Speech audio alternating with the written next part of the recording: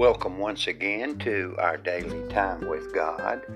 Our scripture readings this morning are taken from Colossians 3:22, servants obey, fearing God, and 1 John 4:18, perfect love cast out fear. Jesus commands us to love God, Matthew 22:37. Yet Paul enjoins us to fear him, Colossians 3:22. But if we love God, shouldn't we be free from fear? Doesn't perfect love cast out fear? My own experience can help answer this question. I love the Lord, but I still have some fear when I think of the day I will stand before him. I'm not afraid he will send me to hell. I know that Jesus paid the price for my sins. Yet the thought of standing in the presence of a holy God awes me. This element of fear helps me to try to please God.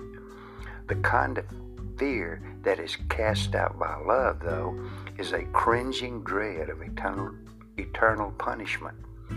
God has delivered me from that. The Wind in the Willows, a children's allegory by Kenneth Grahame, illustrates the love-fear relationship.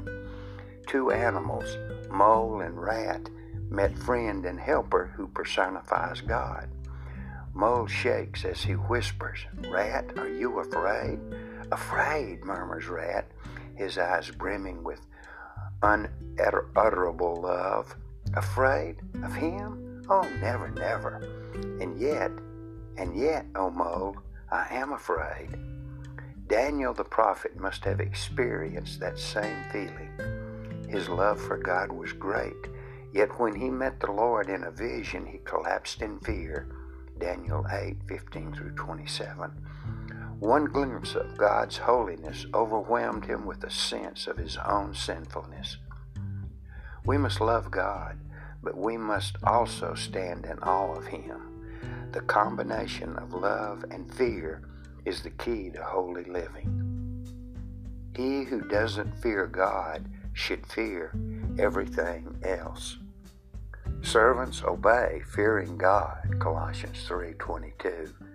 Perfect love cast out fear, 1 John 4:18.